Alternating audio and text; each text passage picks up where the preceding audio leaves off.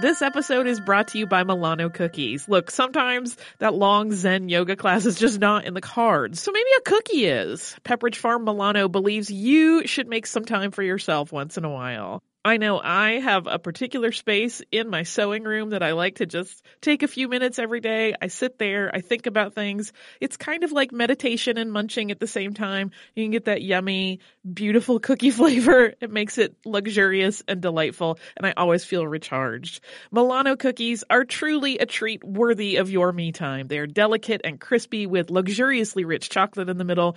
You really want to keep these just for you. So remember to save something for yourself with Pepperidge Farm Milano. Do you like boats? Do you like big boats? Do you like poor people and the rich people they serve on big boats? Are you always like, what goes on below deck?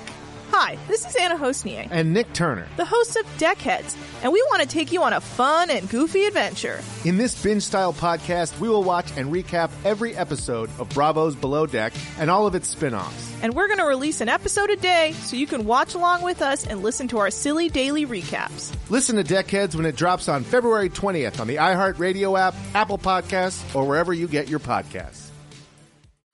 Welcome to Stuff You Missed in History Class from HowStuffWorks.com.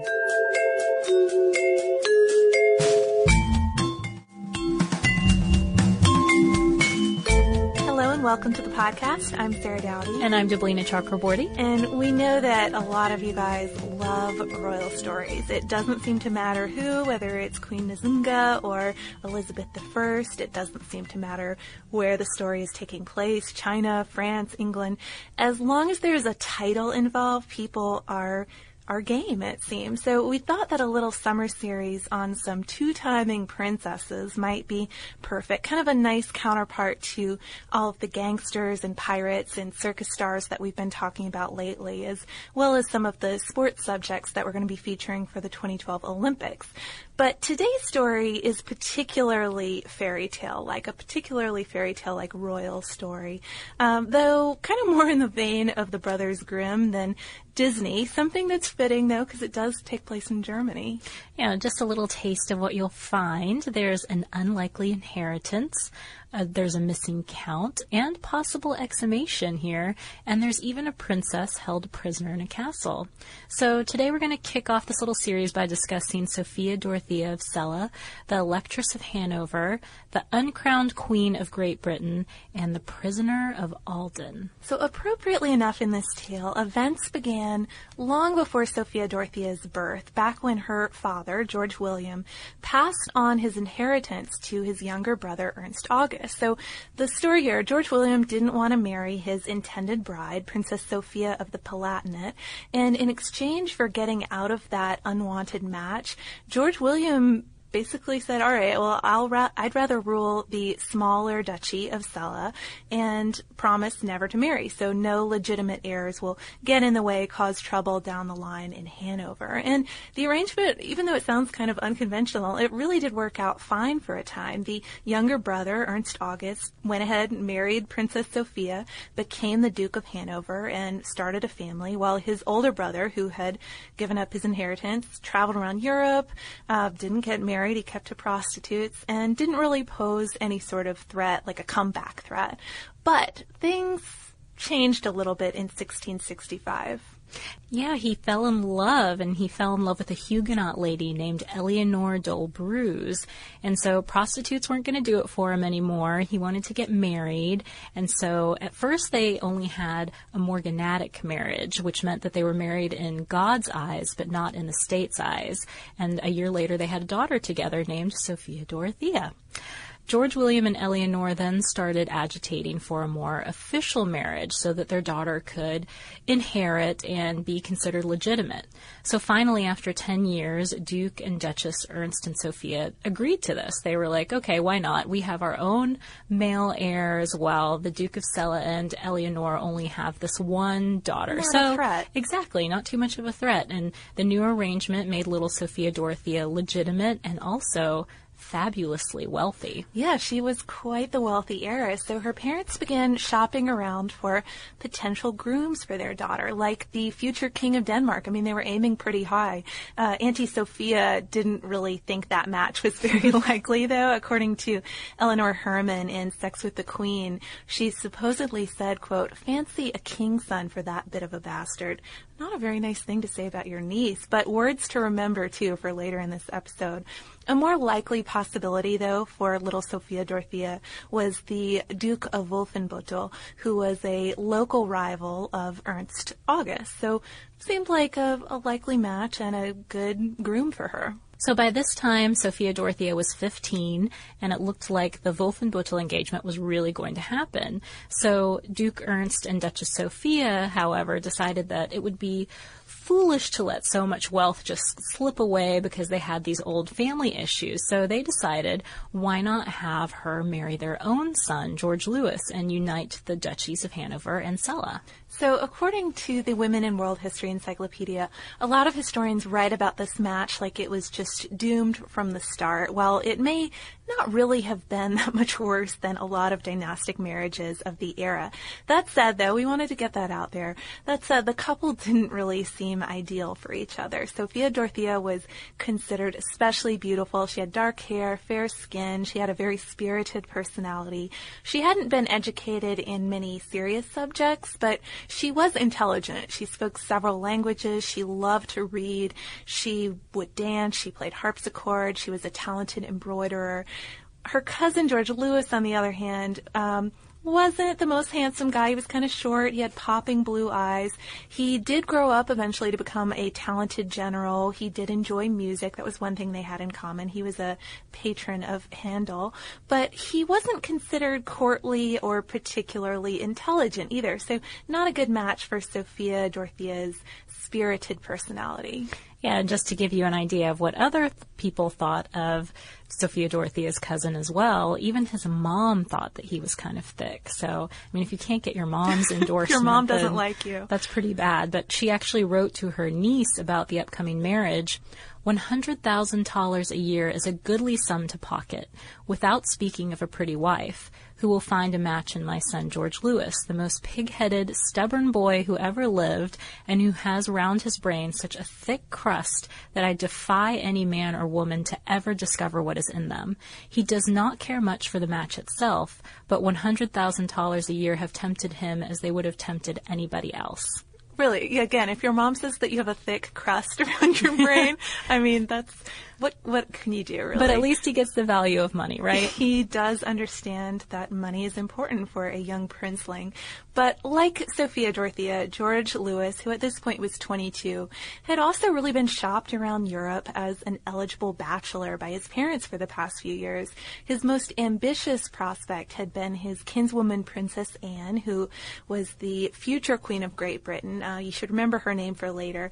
But according to Richard Cavendish in History Today, she met him and just immediately wrote him off, was not interested. Sophia Dorothea, though, she had to settle, I suppose.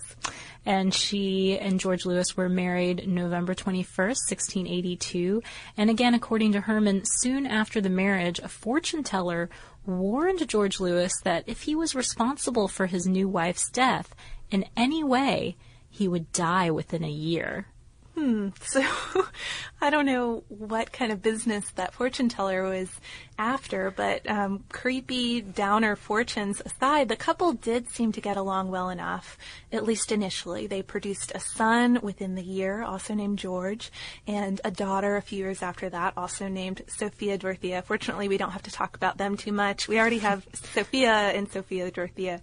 We don't need another one in the equation. But they didn't exactly get along well. I mean, they tolerated each other, it seems. And Duchess Sophia apparently really hated her daughter-in-law. But again, nothing too out of the ordinary for a royal couple. I mean, I think some of the earlier episodes we've done on royalty really illustrates this is the norm almost. Yeah, I was about to say we've definitely run into this kind of thing before. But trouble did come along when Duke Ernst August's longtime mistress, the Countess Claire Elizabeth Platen, decided that Sophia Dorothea was becoming way too popular at court. She personally selected a mistress for George Louis who could be her puppet so that she would have more control over both Duke Ernst and his heir.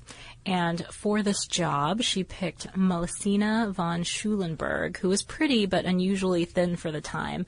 Plus, she was much taller than George Louis, so they made quite the pair. Quite the pair. But they did take up together, so now Melusina is Countess Plottin's spy, and he's neglecting his wife and ignoring his parents' requests to be more discreet about his new relationship. Sophia Dorothea didn't exactly back down, though. She just started making fun of the two of them in public, especially the height difference. That's that spirited too personality. Easy. Yeah. Soon, though, Sophia Dorothea really had a better kind of distraction than making fun of her husband and his mistress, because in March of 1688, she met a 26-year-old Swedish count named Philip Christoph von Königsmark, who was fighting in the army of Hanover. And they'd actually met before when they were just kids, because his father had brought him to Celle for training. They'd run into each other there. But by this point, Königsmark was a polished, courtly man, popular in the court, where Ernst August made him a colonel of the guard, so he was on the up and up. And he and Sophia Dorothea became friends. He was somebody for her to talk to about the kind of things that she liked. But weirdly, he also took up with the Countess Plottin in a more intimate sort of relationship. And perhaps to get out of that kind of awkward situation, he signed up for a military expedition far away from Hanover in Greece. But that expedition proved to be pretty disastrous, and Philip, one of the few survivors, came rushing back to Hanover in 1690, and at this point, he is no longer interested in the Countess Plottin. He's smitten with Sophia Dorothea, so he's kind of changed his tune a little bit, and they started exchanging letters. Since many of these early notes still survive, the point when their relationship became romantic is usually pinned around April 1691, and here's just a sample passage from one of their notes. Quote, "Farewell, my beloved brunette, I embrace your knees," or again from Philip, quote, "What I wouldn't give to hear midnight strike. Be sure to have smelling salts ready, lest my excess of joy cause me to faint." I really like that one. So these new lovers tried to keep things super secret, but they just weren't very great at concealing what they were going through. So they used code for all of their letters, but their code was not too hard to figure out. It was all number or named based. So for instance, Sophia Dorothea was 201, Philip was 120. They called George Louis the Reformer, which just makes me think of a Pilates machine. I don't know. And they called Countess Plottin Fat One. So clearly he was not so into his old lover anymore. But Sophia Dorothea's lady in waiting would handle a lot of the logistics, the rendezvous logistics, sneaking Philip into her ladies' rooms. But sometimes they'd also meet up in the palace gardens, and they'd whistle this little tune to recognize each other there called the Spanish Follies. And then together they would hoof it over to Philip's house, which he purposely lived really nearby, Sophia Dorothea. And it was a good cover, too, because Sophia Dorothea could pretend she was just visiting Philip's sister there, Aurora, not doing anything else. Hey, listeners, I wanted to tell you about a new podcast from iHeartRadio called The Women, hosted by Rose Reed. It is a fascinating and deep dive interview show where Rose talks to changemakers and disruptors, and she finds out what really drives them. So she will ask each of them, what was your first stand, and how do you navigate success and failure? And really, what's the cost of fighting for others? These interviews are really personal, and they're candid, and sometimes they're a little bit crass, but they are always really enlightening. You can listen to these firebrands and take away lessons that will help you navigate your own life and forge your own path. The debut season includes women like Valerie Plame, the former CIA agent who is now running for Congress, and whistleblower and pediatrician Dr. Mona Hanna-Attisha, who exposed the Flint water crisis and became the center of a swirling amount of problems, and the legendary Buffy Sainte-Marie, 60s songwriter and activist. I have personal interest in this show because I adore Rose and I executive produce it, and I think you're really going to enjoy the way that she gets into these conversations that feel like two friends talking, and they are an absolute delight. So subscribe to The Women on the iHeartRadio app, on Apple Podcasts, or wherever you get your podcasts. Hey, Holly, we have some exciting news. Yeah, I am wildly excited, and people will have another opportunity to watch me cry at art. Yeah, you sounded so calm, and it's not a calm situation at all. Our trip to Paris last year was really successful, so we're doing another similar trip this year, but this time to Rome and Florence. It's May 14th through 21st, 2020, and like last time, it is with a company called Defined Destinations, who is planning out this whole trip for us. Yeah, and during that week-long trip, we are going to see some of the great art that we have talked about on this show many times, including Michelangelo's David. We are going to go to Tuscany. We're going to visit St. Peter's Basilica. We are going to the Sistine Chapel. So it's going to be a fantastic trip. You can get the whole list of places that we are going and information about booking at defineddestinations.com. Scroll down to the Rome and Florence trip with Stuff You Missed in History Class, or come over to our social media. We have posts about it there too. So this affair could have gone on for a while. It could have been tolerated even if they were just a little bit more discreet and the family situation had stayed exactly what it was. Because there were kids already, legitimate heirs who were in the picture. Yeah, so there was something at stake. But in 1692, a couple things happened. Hanover's profile increased tenfold because the Duke Ernst became an elector, which was a prestigious position in the Holy Roman Empire. And Ernst August, who had hoped and worked for this honor for many years, didn't want his daughter-in-law scandal raining on his parade. So he sent Aurora out of the country, knowing that she helped pass letters between Philip and Sophia Dorothea, and he ordered Philip off on military expeditions. And then he definitely started intercepting letters between the two. So it was hard for them to communicate. Yeah, and if they were going to continue on together at this point, they were really going to have to make a major leap. So according to the Women in World History Encyclopedia, Sophia Dorothea and Philip desperately wanted to run away together and hoped that once they did that, it would be easy enough for her to divorce George Louis and then maybe remarry and live together far away from Hanover. A real fairy tale kind of situation. The only problem, though, was they needed money. It was not a fairy tale. Sophia Dorothea didn't have any money, any property in her own name. She even wrote to Philip at one point, "Yesterday I read my marriage contract. It hurt me so much that I had tears in my eyes," because she realized she didn't have anything left. And he's a count, so you might be wondering, well, couldn't he sponsor this little getaway? But he had a lot of gambling debt, so they were just sort of frozen where they were. And banished Philip got pretty dramatic, not being able to be near Sophia Dorothea anymore. You might have already guessed that from his smelling salts note, but he wrote to her saying, quote, "I have a consolation here close to me, not a pretty girl, but a bear which I feed. If you should fail me, I will bare my chest and let him tear my heart out." No pressure. And also, just to mention this, sometimes he would sign things in his own blood, so he was taking it hard. At one point, he even deserted his post to come see her. His commanding officer let him off the hook, let him off pretty easy, but warned him that he's being spied on. They basically ignored the increasing warnings from his commanding officer, from everyone. From friends. Philip wrote Sophia Dorothea, quote, "We are treading on dangerous ground, but when people love as we love, they do not consider trifles, and if one holds the loved one, what matters the cost? Were I to see the scaffold before my eyes, I would not swerve." So in this last-ditch move for money and protectors as a way to escape together, the couple decided to bring politics into their romance and into their plans. That turned out to be a very fatal error. Philip, who was obviously feeling pretty ostracized in Hanover, decided to switch his military allegiance to the rival duchy of Saxony, where conveniently his friend was also Duke. And he also made plans with the Duke of Wolfenbüttel for possible refuge there. So this was the guy, if you remember, who Sophia was supposed to marry his son, or could have married his son. So he had some friends outside of Hanover who he was starting to think of relying on. So carrying on this indiscreet affair after there were legitimate children in the picture, as we mentioned, that was one thing. But making plans to actually leave the country, it meant that Sophia Dorothea could be kind of a tool to use against Hanover with her giant dowry as the hostage.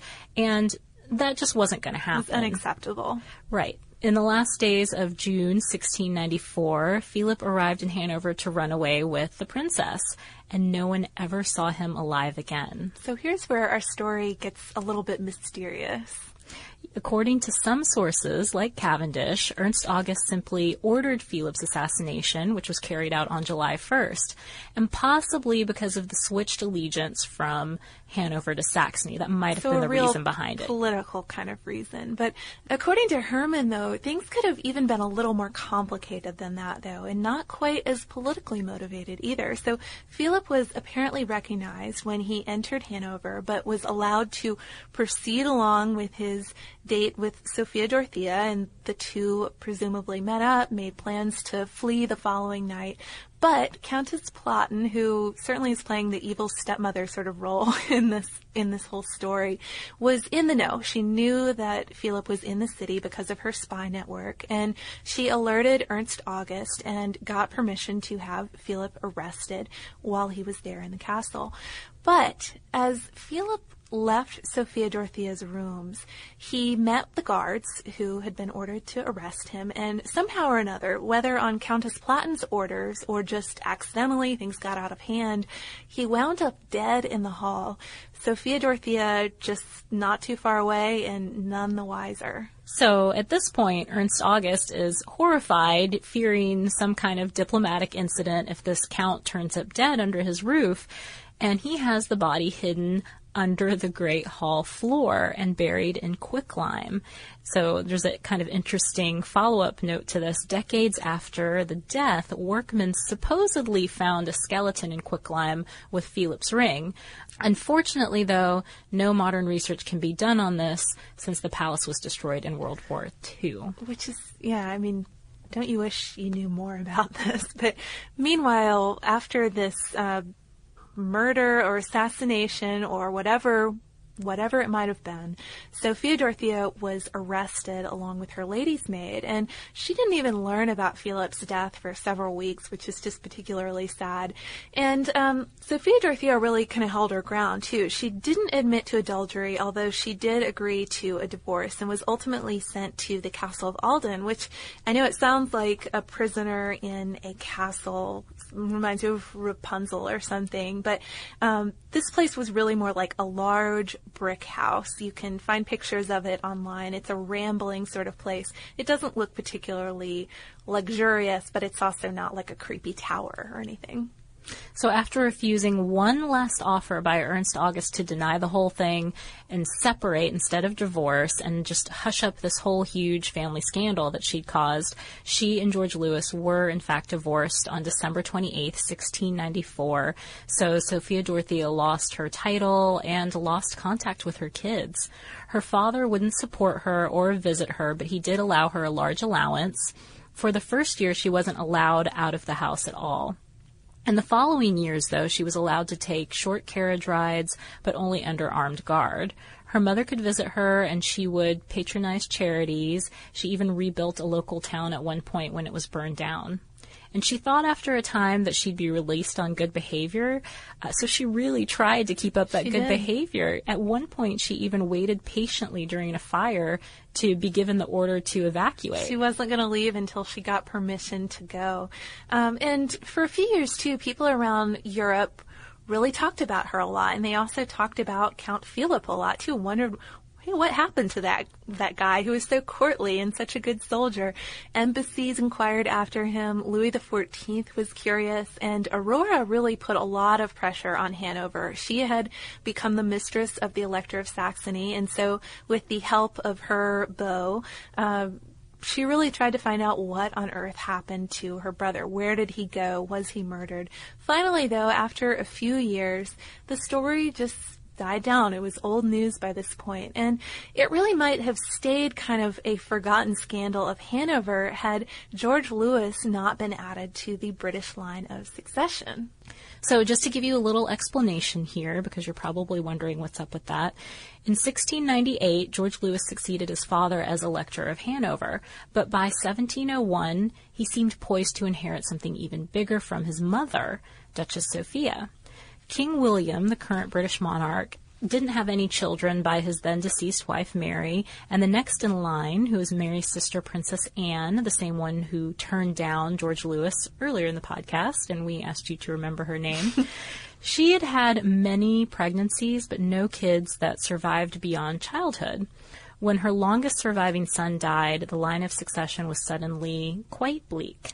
So enter Duchess Sophia. Even though there were plenty of potential heirs further up the line, more closely related to Anne, Sophia was the nearest Protestant heir, which was something determined decisively in the Act of Settlement in 1701. So Duchess Sophia definitely hoped that she would survive her distant cousin Anne to become queen, but she ended up dying just a few weeks before her in 1714. So that, of course, made Sophia's son, George Louis, the next in line. He ended up becoming George I of Great Britain, August 1st, 1714. He hasn't seemed like the coolest guy in most of this podcast so far, but he was really unpopular in his new country. He couldn't speak English. He'd had to conduct all of his state business with his ministers in their common language, French, and he wasn't courtly either, something we had mentioned earlier. He didn't really impress people. And, of course, lots of folks were wondering, where on earth is this guy's wife? Why don't we have a queen? Yeah, once they realized that she wasn't dead or crazy, that she was imprisoned in Alden, Sophia Dorothea's imprisonment started to look very bad. And George's mistress, on top of everything, George's mistress Melusina was also disliked, as was his other main confidant, Sophia Charlotte von Kielmansegge, who was Countess Plottin's daughter. So, I mean, the thing here was, was she George's friend? No one really knew who she was. Was she George's friend? Was she his mistress? But she's also maybe his half-sister because of Plottin's relationship with his father. Yeah. And you'll see a lot of different things about her, like definitely his mistress, or no, they were just friends. He relied on her. He would have known she was his half-sister. Kind of just something to put out there.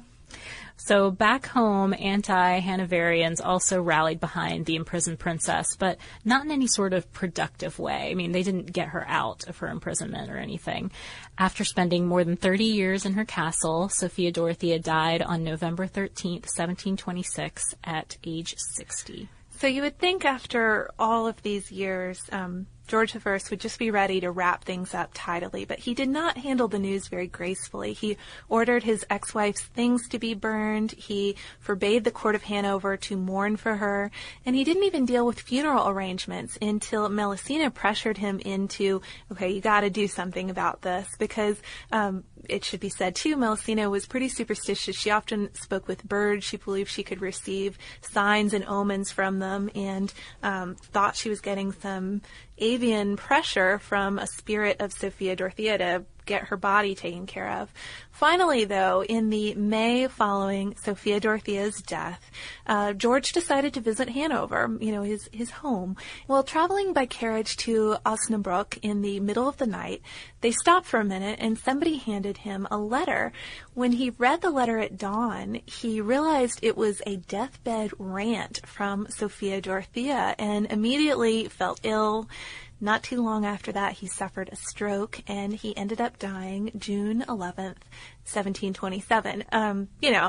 Could just be a stroke and some other kind of news he received, but we have to think about the curse. Yeah, the fortune teller's prediction coming true. Just a few months later, within a year of his wife's death.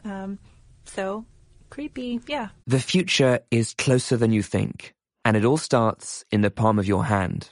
You may have heard the news. 5G is coming. But what does that really mean? How will it impact me? In this new iHeart series, This Time Tomorrow, presented by T-Mobile for Business, join me, Oswald Oshin, and my co-host, Kara Price, as we walk you through the true revolution in mobility that will change the way we interact with the world around us. From environmental science to law enforcement, entertainment, healthcare, and travel, innovation is coming.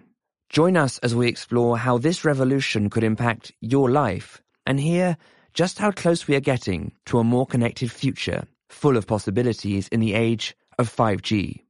This Time Tomorrow, presented by T-Mobile for Business, is now available on the iHeartRadio app or wherever you listen to podcasts.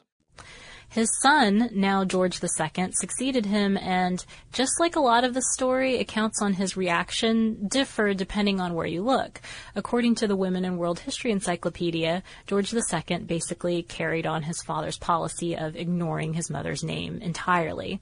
But according to Herman, he immediately brought out 2 portraits of her for his own chambers. He also, and this seems likely either way you look at it, wanted to review the Hanoverian court records, including those last 6 months of Philip's letters, to find out what happened between his parents, what happened with his mother's imprisonment, what really went down. And unfortunately, whether it was to protect his mother's memory or to protect his family from future embarrassment, so covering both of those emotions he could have had, he decided to burn the records.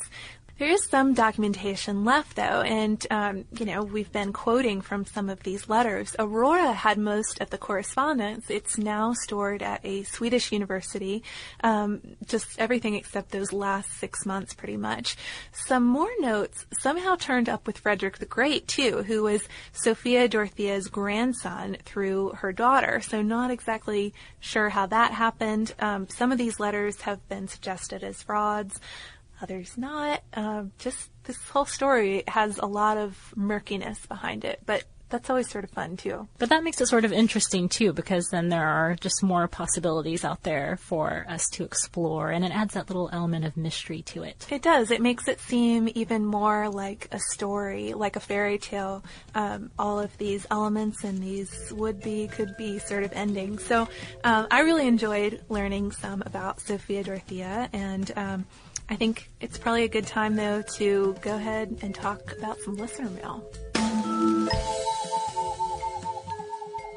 So I thought this podcast would be a good one to include a letter we received from listener Adam, because he also talks about how history and stories can seem one and the same sometime. He wrote in to say, I can honestly say that history has been an interest of mine my whole life, but I never liked learning it in school. You probably already know, but in Spanish, the word for history and story are the same, historia. I think that's what makes your podcast so interesting. You turn each podcast into a story, and who doesn't like hearing stories? For the last 10 months, I've been traveling through Latin America on what I call the Happy Nomad Tour. After being miserable, quote, living the dream of living, working in worry-free Denmark for a wind power company, I finally started asking myself what my passions are, what my dreams are, and what I want out of life. I call this process the happiness plunge. My goal as a traveler is to leave each place better than how I found it, which I do by volunteering everywhere I go. I've had volunteering experiences such as feeding the elderly at a nursing home in Mexico, installing solar panels in rural Honduras, attracting book donations for a rural library project in Peru, playing with kids at orphanages in Costa Rica and Ecuador, and marketing an organization that turns donated used bikes into bike machines in Guatemala. There's a lot I can offer as an engineer and an MBA. I listened to quite a few How Stuff Works podcasts on my 10 to 20 hour bus rides and wanted to, in a very small way, thank you for all you've given me. Peru was my last stop in Latin America, and I thought these alpaca wool chullos were a great way to say thanks and a nice break from the postcards you normally receive. Note from us, we do love receiving postcards. He went on to say, I know it doesn't get too cold in Atlanta, but still I want to protect those knowledge-filled noggins. So he sent us, like he said, these awesome hats. And a common misconception, it does get pretty cold in Atlanta, just not for very long. It does, yeah. So, February's not fun around here. No, it gets quite chilly, but and we love the hats. We definitely need good hats to keep us warm in the winter. And I just thought this was such a great note. A lot of podcasters recently got some of these chollos, and it's fun to see them on everybody's desks and maybe on their heads come around fall or winter. Yeah, I have to say we were rather jealous when we saw Jonathan and Chris, I think, were the first to receive them, and we were eyeing them enviously. So then we got ours. Then we got our own, and I think ours are the best. Yeah, they're beautiful. They're like purple and blue. We'll post pictures of them when it's cold enough to wear them. So I also thought Adam's story reminded me a lot of the sort of Evlia Chalabi listener mail that we did recently. All these stories about people who are just deciding to go for it and travel to these cool places and give back while they were doing it. Yeah, and the motivation behind his travel or what he's doing while he's traveling volunteering is very admirable. We just volunteered the other day. We have a day every year that our company volunteers. Discover Your Impact Day. And every time we do it, I think I need to do this more. Yeah, I think the exact same thing. We were at an animal shelter. We did post a picture of that, of us with an adorable puppy.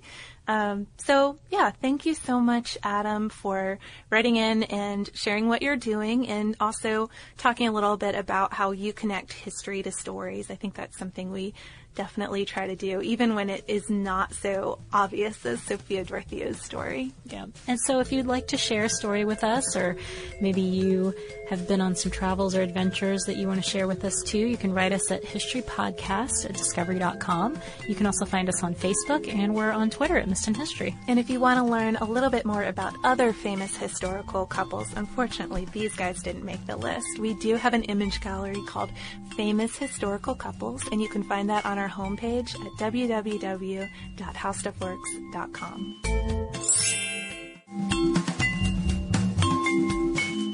For more on this and thousands of other topics, visit howstuffworks.com.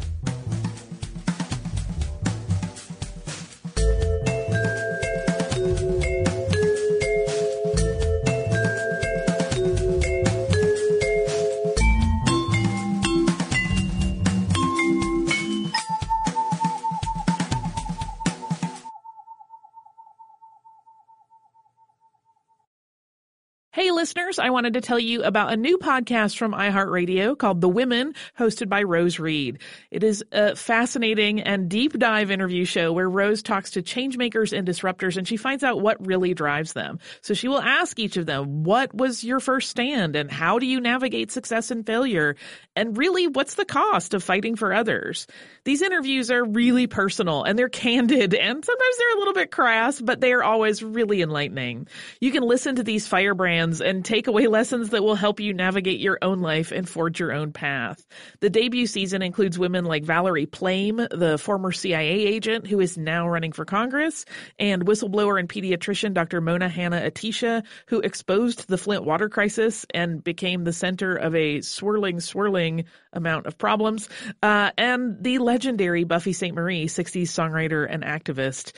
I have personal interest in this show because I adore Rose and I executive produce it, and I think you're really going to enjoy the way that she gets into these conversations that feel like two friends talking, and they are an absolute delight. So subscribe to The Women on the iHeartRadio app, on Apple Podcasts, or wherever you get your podcasts.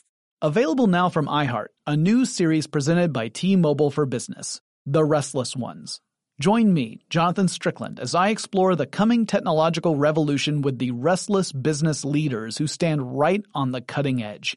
They know there is a better way to get things done, and they are ready, curious, excited for the next technological innovation to unlock their vision of the future.